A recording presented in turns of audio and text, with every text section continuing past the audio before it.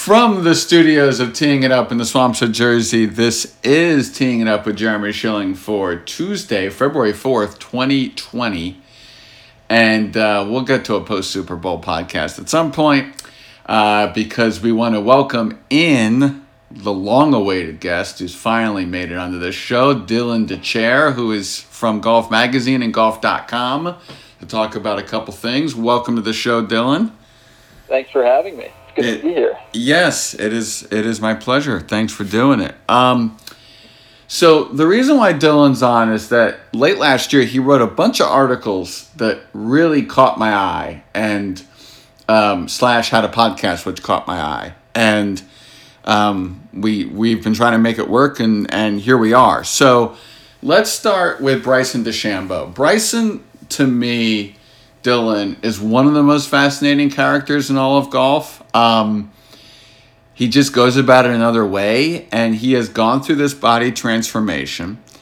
And you spoke with him about this at the Hero World Challenge, and I don't know if I've seen anybody as giddy about anything as Bryson was about his body since Justin Thomas seeing Bama win the national championship. Yeah. I mean, there's no question that Bryson is one of the most fascinating figures in golf because he is just a little bit different in a sport where so many guys kind of blend in.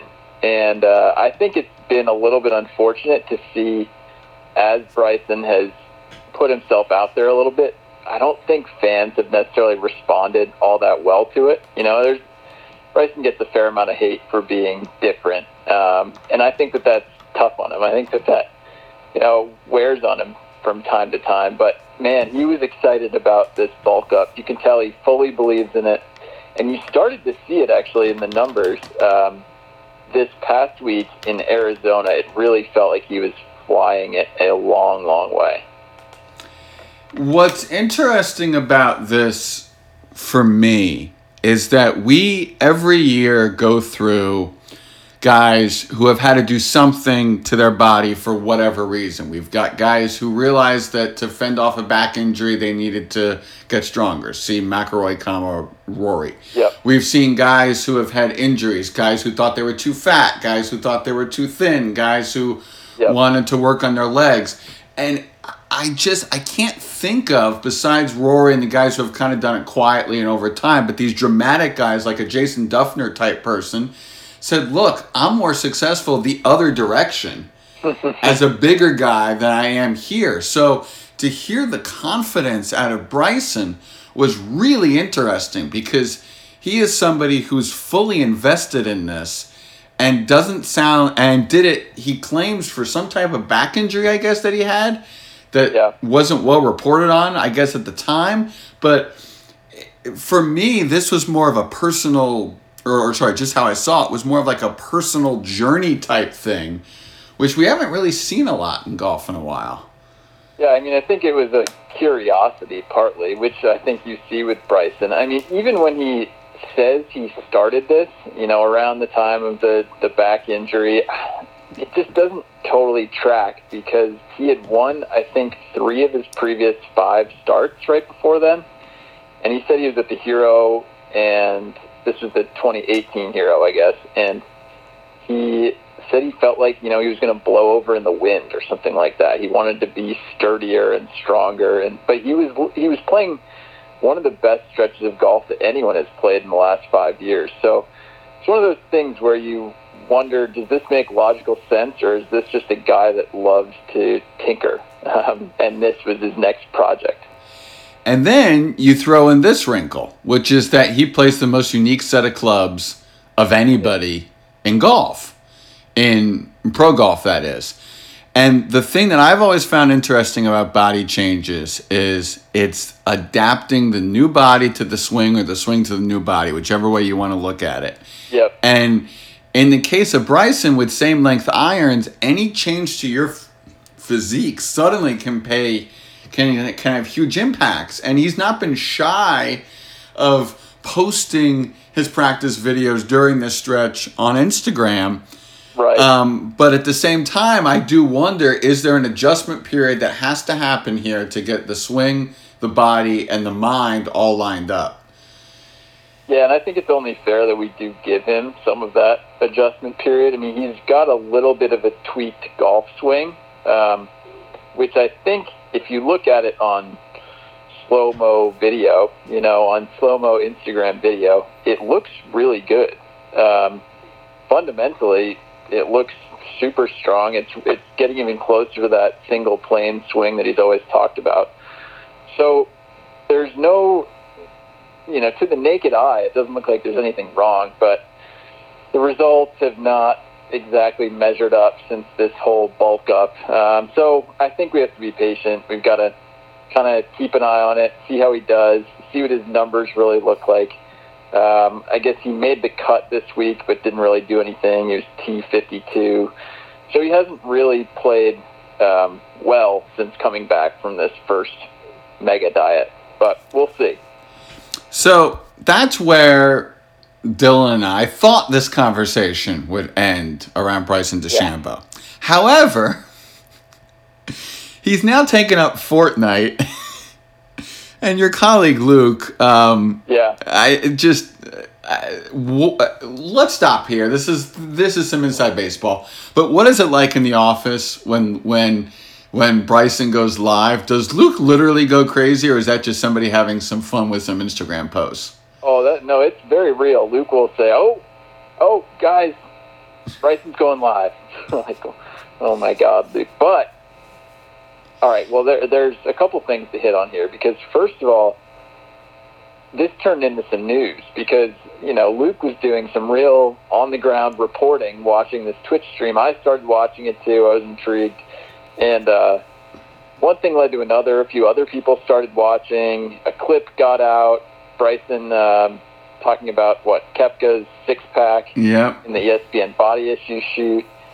And this all started with, Luke's weird passion for watching Bryson on Twitch. So this is a very real thing, but the sad effect of it is that since then, Bryson has now gone back and deleted a bunch of his videos from Twitch, and he hasn't streamed since then. So it's like Luke was saying the other day, it's like he loved something so much that, he choked it to death.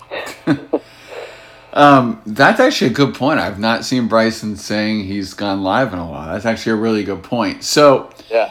Now we go back to where the story picks up in 2020, which is Bryson and Brooks have this little back and forth, which Bryson claims is playful. I don't believe Brooks has been asked about it yet, or if he has, I haven't seen it. However, Brooks has the ultimate mic drop because he posted the picture of his 4 major championship trophies, which is a very nice way to quiet somebody immediately. I find everything Brooks Koepka does fascinating. This could be a whole nother podcast. You guys have talked about. And by the way, Dylan is the co-host of the Drop Zone podcast. I should say that, by the way. Sorry, say that again. I said no. I appreciate that. Yes. Always good to get a Drop Zone shout out. Yes, and I want to use the Drop Zone properly, so I don't want a rules violation suddenly. So I have to go about this right. So here we are with this guy who I find fascinating, who has the ultimate mic drop on this. So maybe it's Brooks who had the mic drop and not Luke. But anyway, back to where this story goes. Brooks Koepka has made a career out of finding chips on his shoulder. And he has had a career after being and playing so-so in regular events and then rising up to the occasion at a major. And we're only, 71 days, I think it is, to the first shots at Augusta National. Yeah. I find this fascinating, and I find why Bryson was doing it. He was having some fun. Brooks was obviously having some fun back. But does it really matter that you have a six-pack? And, is this stuff people talk about in locker rooms? I have no idea if you can answer either of those two questions, but I'm just fascinated and very confused by what Bryson and Brooks are doing. And please, can somebody pair them together at some round, please?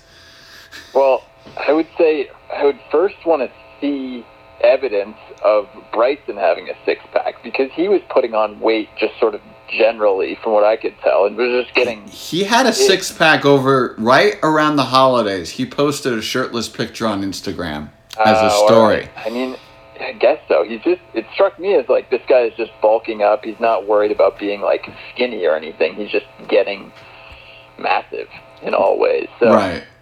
I don't know, but does that help you? I mean, a strong core helps you.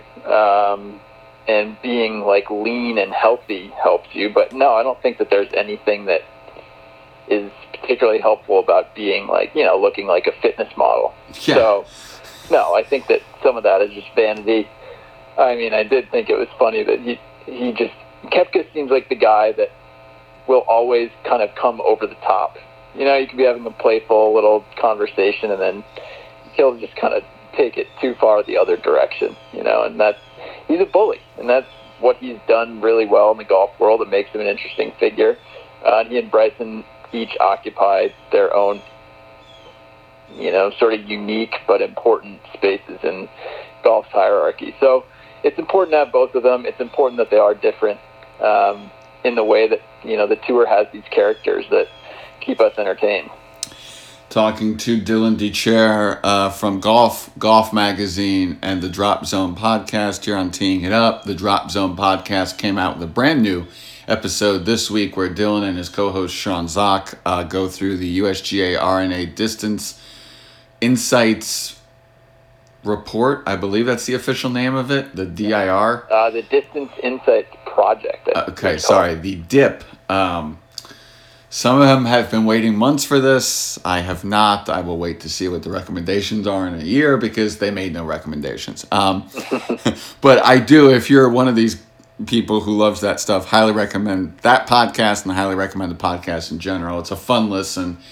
They don't take themselves too seriously, and I think more podcasts need to go that direction because we're just way too serious in this country about a lot of things, which I think most of us will agree with.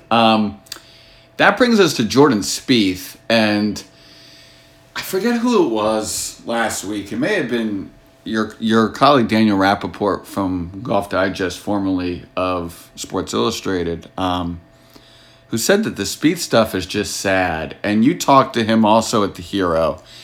And for me, Dylan, as a huge Jordan Spieth fan, I can't explain it. I can't put my arms around it. I can't explain the differences in scoring average between Thursday, Friday, Saturday, Sunday. Mm-hmm. I'm a little dumbfounded. Yeah, I think that that's a fair reaction, because it's one thing if Jordan Spieth just had kind of an incredible run. He's not someone that was guaranteed. He's not Tiger Woods, who had clearly a better golf swing, more talent, could hit the ball past everyone. So there's no question that it made sense that he would regress a little bit. But what you can't really explain away is that difference last year. I don't have the numbers right in front of me, but he basically went from being a probably top 5, definitely top 10 player on Thursdays and Fridays, to being literally one of the worst players in the field on the weekend. And, that didn't really come through his putting. It really came from his ball striking. It suggests a guy that's a little bit gun-shy. We know just from his press conferences, from talking to him, just how much he thinks about this stuff, just how hard he's grinding. And I think that it's one of those things where it's easy to say from the outside, oh, he should just be more natural, or, oh, he should just go back to what he was doing and, not worry about it. But I don't know. It's so much easier said than done. When you're struggling, you have to try hard to get your way out of it. You have to try something. And he's been, for the most part, pretty forthright and honest about the struggles that he's going through, the processes he's trying to hit. When I talked to him at the Hero, he was really insightful, I thought, about a few different things. One was going back to his old swing, looking at some of the glory years and trying to recapture some things that he was doing then with his actual golf swing. But then he was also insightful about going to Jupiter before the President's Cup, seeing those guys that were going to end up going to Australia and playing and practicing with them, and just, kind of realizing, man, this sucks being on the outside looking in. One thing that stood out to me from what happened this past week in Phoenix is that now he's changing his grip.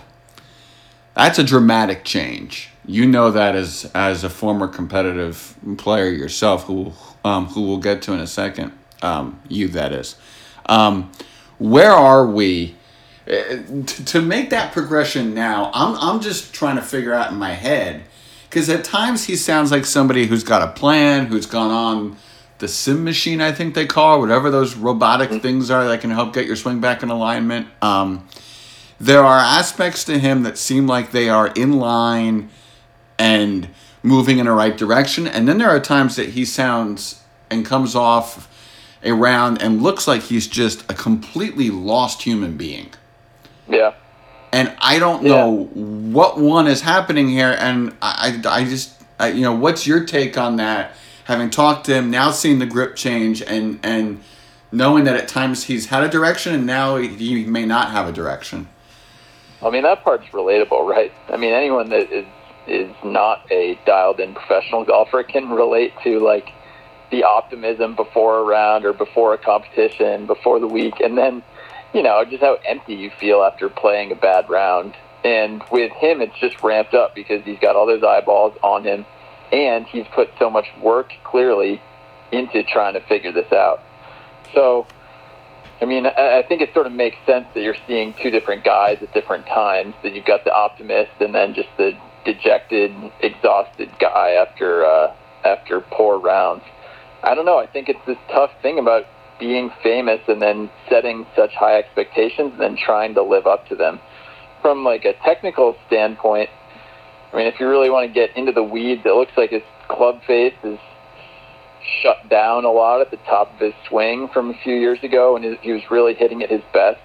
I think one thing that has changed is that he never missed in a bad spot back in the day. I think that was the thing that Spieth was underrated for. If he didn't hit a good shot, he would just sort of hit it short and right, and hitting it a little short and a little right almost never gets you in major trouble, unless you're playing number 17 at TPC Sawgrass on Sunday, where that means being in the water. If you sort of hit it a little short, a little right, and you have a short game like Jordan Spieth, it's no real problem. So I think the misses have just gotten a little bit bigger. The putter cooled down a little bit, although last year it was kind of back to it. And then the driving has just really been a bigger issue, and having the big miss with the driver always lurking it's really, really hard to overcome. And to the point you were making earlier, and it's kind of sad to even have to rattle this off, but we have to, and that's just because of what Jordan Spieth has put out there this year, or actually technically last season.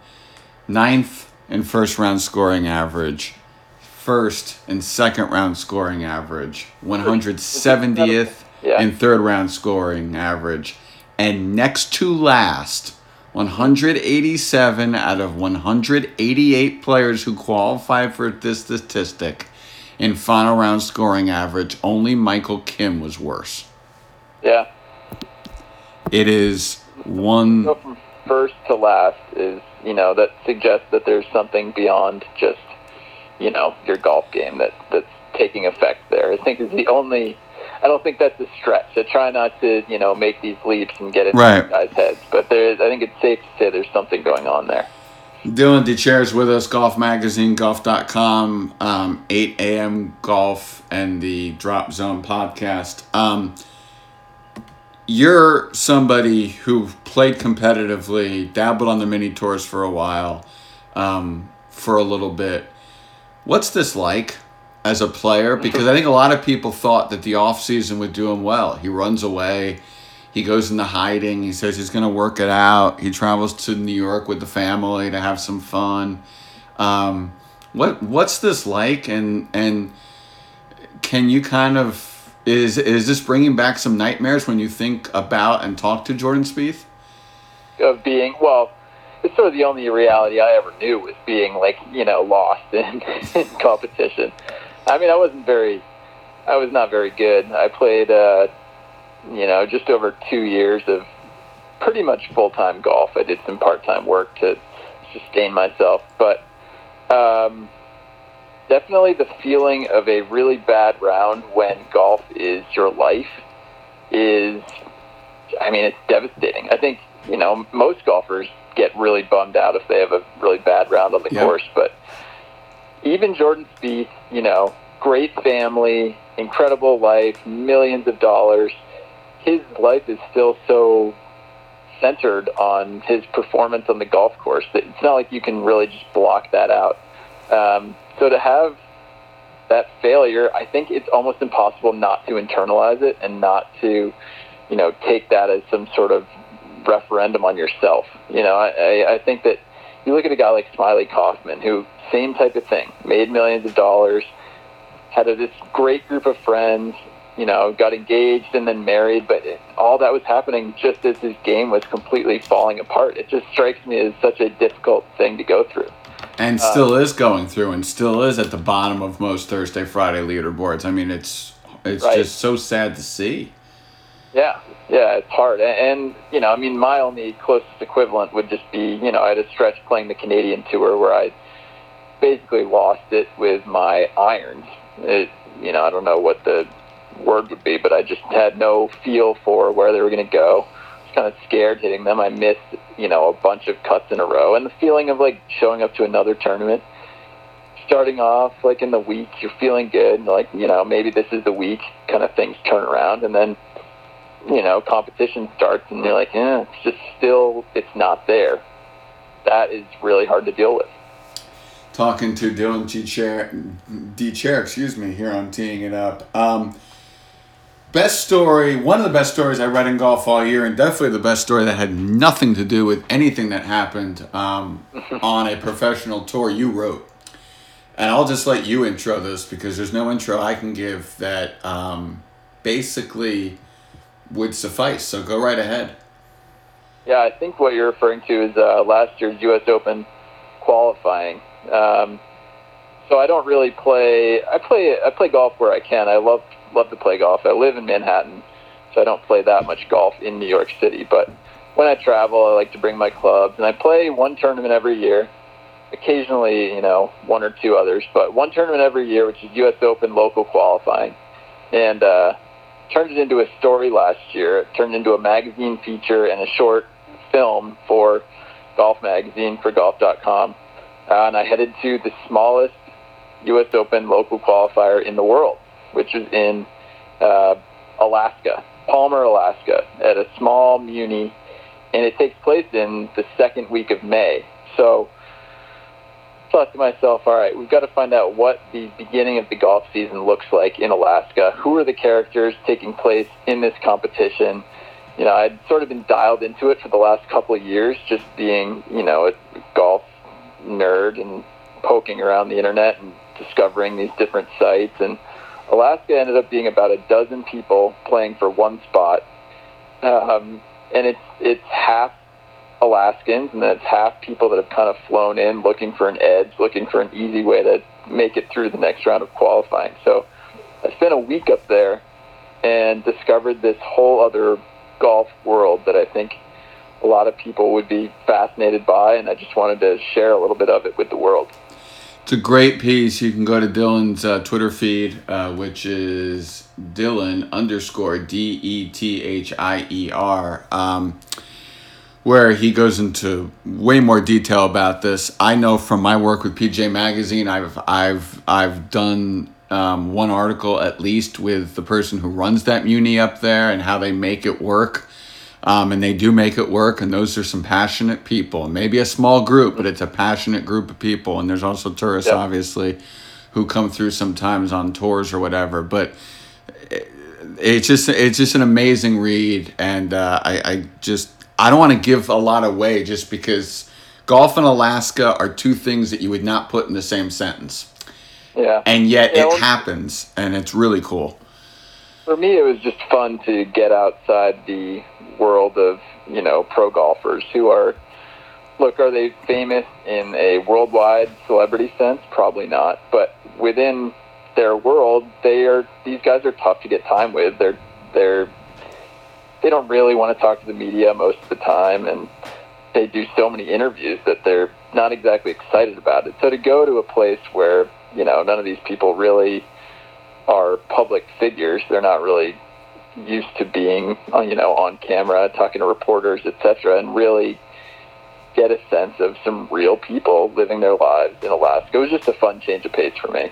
Exactly, and for those who don't know, qualifying for the U.S. Open is a numbers game, and there are people who strategically map out which qualifier they are going to try to get the best numbers in their favor, and that's why Dylan was going for a 12 for 1, and that's why others did the same, and that kind of parlays into this piece as well, is that numbers game. All right, full disclosure time. I write for PGA Magazine, which is an offshoot of the PGA of America. Their president is Suzy Whaley, whose daughter went to my alma mater, Quinnipiac. She was a volunteer assistant coach on that team. So Suzy and I have a whole connection. That's full disclosure. Suzy Whaley was on the Drop Zone podcast with Sean and Dylan recently, and I've always liked Suzy Whaley. I've always thought she's a great public speaker, a great motivator. I've never heard her talk grow the game in the way that she did, though, Dylan. It was so simple. It was like, why haven't we thought about it? And these two ideas that popped out at me. Number one, the scorecard listing all the tees up top instead of grouping them, which sometimes women see that and automatically think, all right, I have to be on the bottom. Why not just put all the yardages together? Mm-hmm. Genius, yet simple. Why hasn't anybody thought of this and done this? And number two, having a par 3 tee on every single hole to make every golf course in America a par 3 course and full length. Dylan, I'm sitting there listening to Suzy and I'm thinking, this is genius at work here. Why hasn't nobody thought of this? We think of all these ideas that have focus groups that hire organizations and pay them God knows how much money for all these different initiatives. This cost about $1 and common sense. Yeah, I mean, talking to Suzy was, I don't even know the word, invigorating, encouraging. She was really showed off her real knowledge for the space. She was not in any way like protective of her, time or of questions we had to ask or anything like that. There was none of that pretense, which you see a lot of the time with important figures in the golf world. She was kind of just ready for whatever, and it's not that she was going to be an expert on every single thing discussed, but she pretty much was. And it just made you think, like, if you come at this game from not an outsider's perspective, but with a little bit of an edge. And she talked about, how her being a woman in this space gives her a little bit of perspective that people that are fully in the establishment might not have. And she's super bright, super sharp, but so personable, fun to kind of be with. She dropped me and Sean off a bottle of wine, so maybe that's why I enjoyed it so much. She bribed us. It's just very thoughtful. She spends a couple hundred days a year on the road, but basically every day she's not on the road, she's teaching at her home course. So she really seems like she walks the walk, talks the talk, and really lives what she preaches. So I appreciated a lot about her, and I think that she's a good leader to be in place for the PGA. You talk about talk the talk and walking the walk. When I do the articles that I do, I've got a really small time span for these people because they're basically doing this, to help their fellow pros. It's not like this is some formal interview where you're being paid, hundreds of dollars or thousands of dollars like you see on radio shows and stuff. This is writing an article, which can be a tedious process, but also a quick process if you know what you're doing. And for somebody like her, and this was before she became a PGA president, who had so much on her plate at that time, I never felt rushed once the entire interview. And she literally, I believe, flew in that morning and was leaving right after your chat with her, if I remember correctly. Yeah. And conversely, I never felt that it was rushed with you guys. It was just three people having a conversation, no C-suite type terms being thrown around. It was just three people talking golf. It was really fun, actually. So we picked her up in a rental F-150 that week. For whatever reason, that was the car we got assigned. So picked her up in the truck out in front of the Carolina Inn at Pinehurst. We were at the Golf Magazine Top 100 Teachers Summit. And then, drove her over to the place where we were recording. She was just hanging out. She had a flight to catch eventually. So she went from our interview straight out onto the range where she started, mixing it up with all these teachers. She was talking to George Gankas. She was like, I got to go see George. And he's not exactly your prototypical PGA professional teacher either. So you could see that she was comfortable with everyone there, and she was intent on interacting with a bunch of these different folks who were important to her position. And then, after an hour, she kind of flagged us down, and she was like, "Hey, could I get a ride back? I think I've got to catch my flight." And we're like, "Oh yeah, of course." So we shuttled her back. She's still cheerful, friendly, and like, "Wow, Susie, you're amazing." So it was a really fun interview. I was super glad we did it. Dylan DeChair is with us, Golf Magazine, golf.com, 8 a.m. Golf, and the Drop Zone podcast. All right, we've only got a couple minutes. Every first guest on the show gets asked one or two random questions by me that they don't know what's coming. They have no idea this segment is even coming. My only guarantee is that it's not personal. It's just stuff that you would say, what shoe do you put on first? Things like that. Okay. All right. Most random topic you have heard talked about inside the ropes. And you can curse on this podcast. You can go non-rated G on this podcast. Most random topic you have heard talked about while inside the ropes. God. This isn't really random. This is in some ways the opposite of that. But the thing that's just coming to my mind is just the amount of sports betting talk that you hear inside. Not guys betting on themselves in an illegal way on their own golf, but more just did you see the line on the Georgia game? Or did you see that finish last night in college hoops? I had so-and-so. There's, on the putting green in practice rounds especially, or before rounds, I'm always shocked by, that seems to be a common denominator for a lot of these guys. So I don't think that's random, but kind of is an interesting thing that so many of these guys are dialed in on sports betting. That is really interesting, considering that if the wrong person overheard that, they could have a trip to the PGA Tour rules official compound coming their way. That's right. And I should clarify that I've never heard any amounts discussed, and I can't confirm that any of these bets are even real. Right. But guys are definitely dialed into the lines and the action. There's 8 different ways I can take this conversation that I can't right now, but that is a fascinating thing.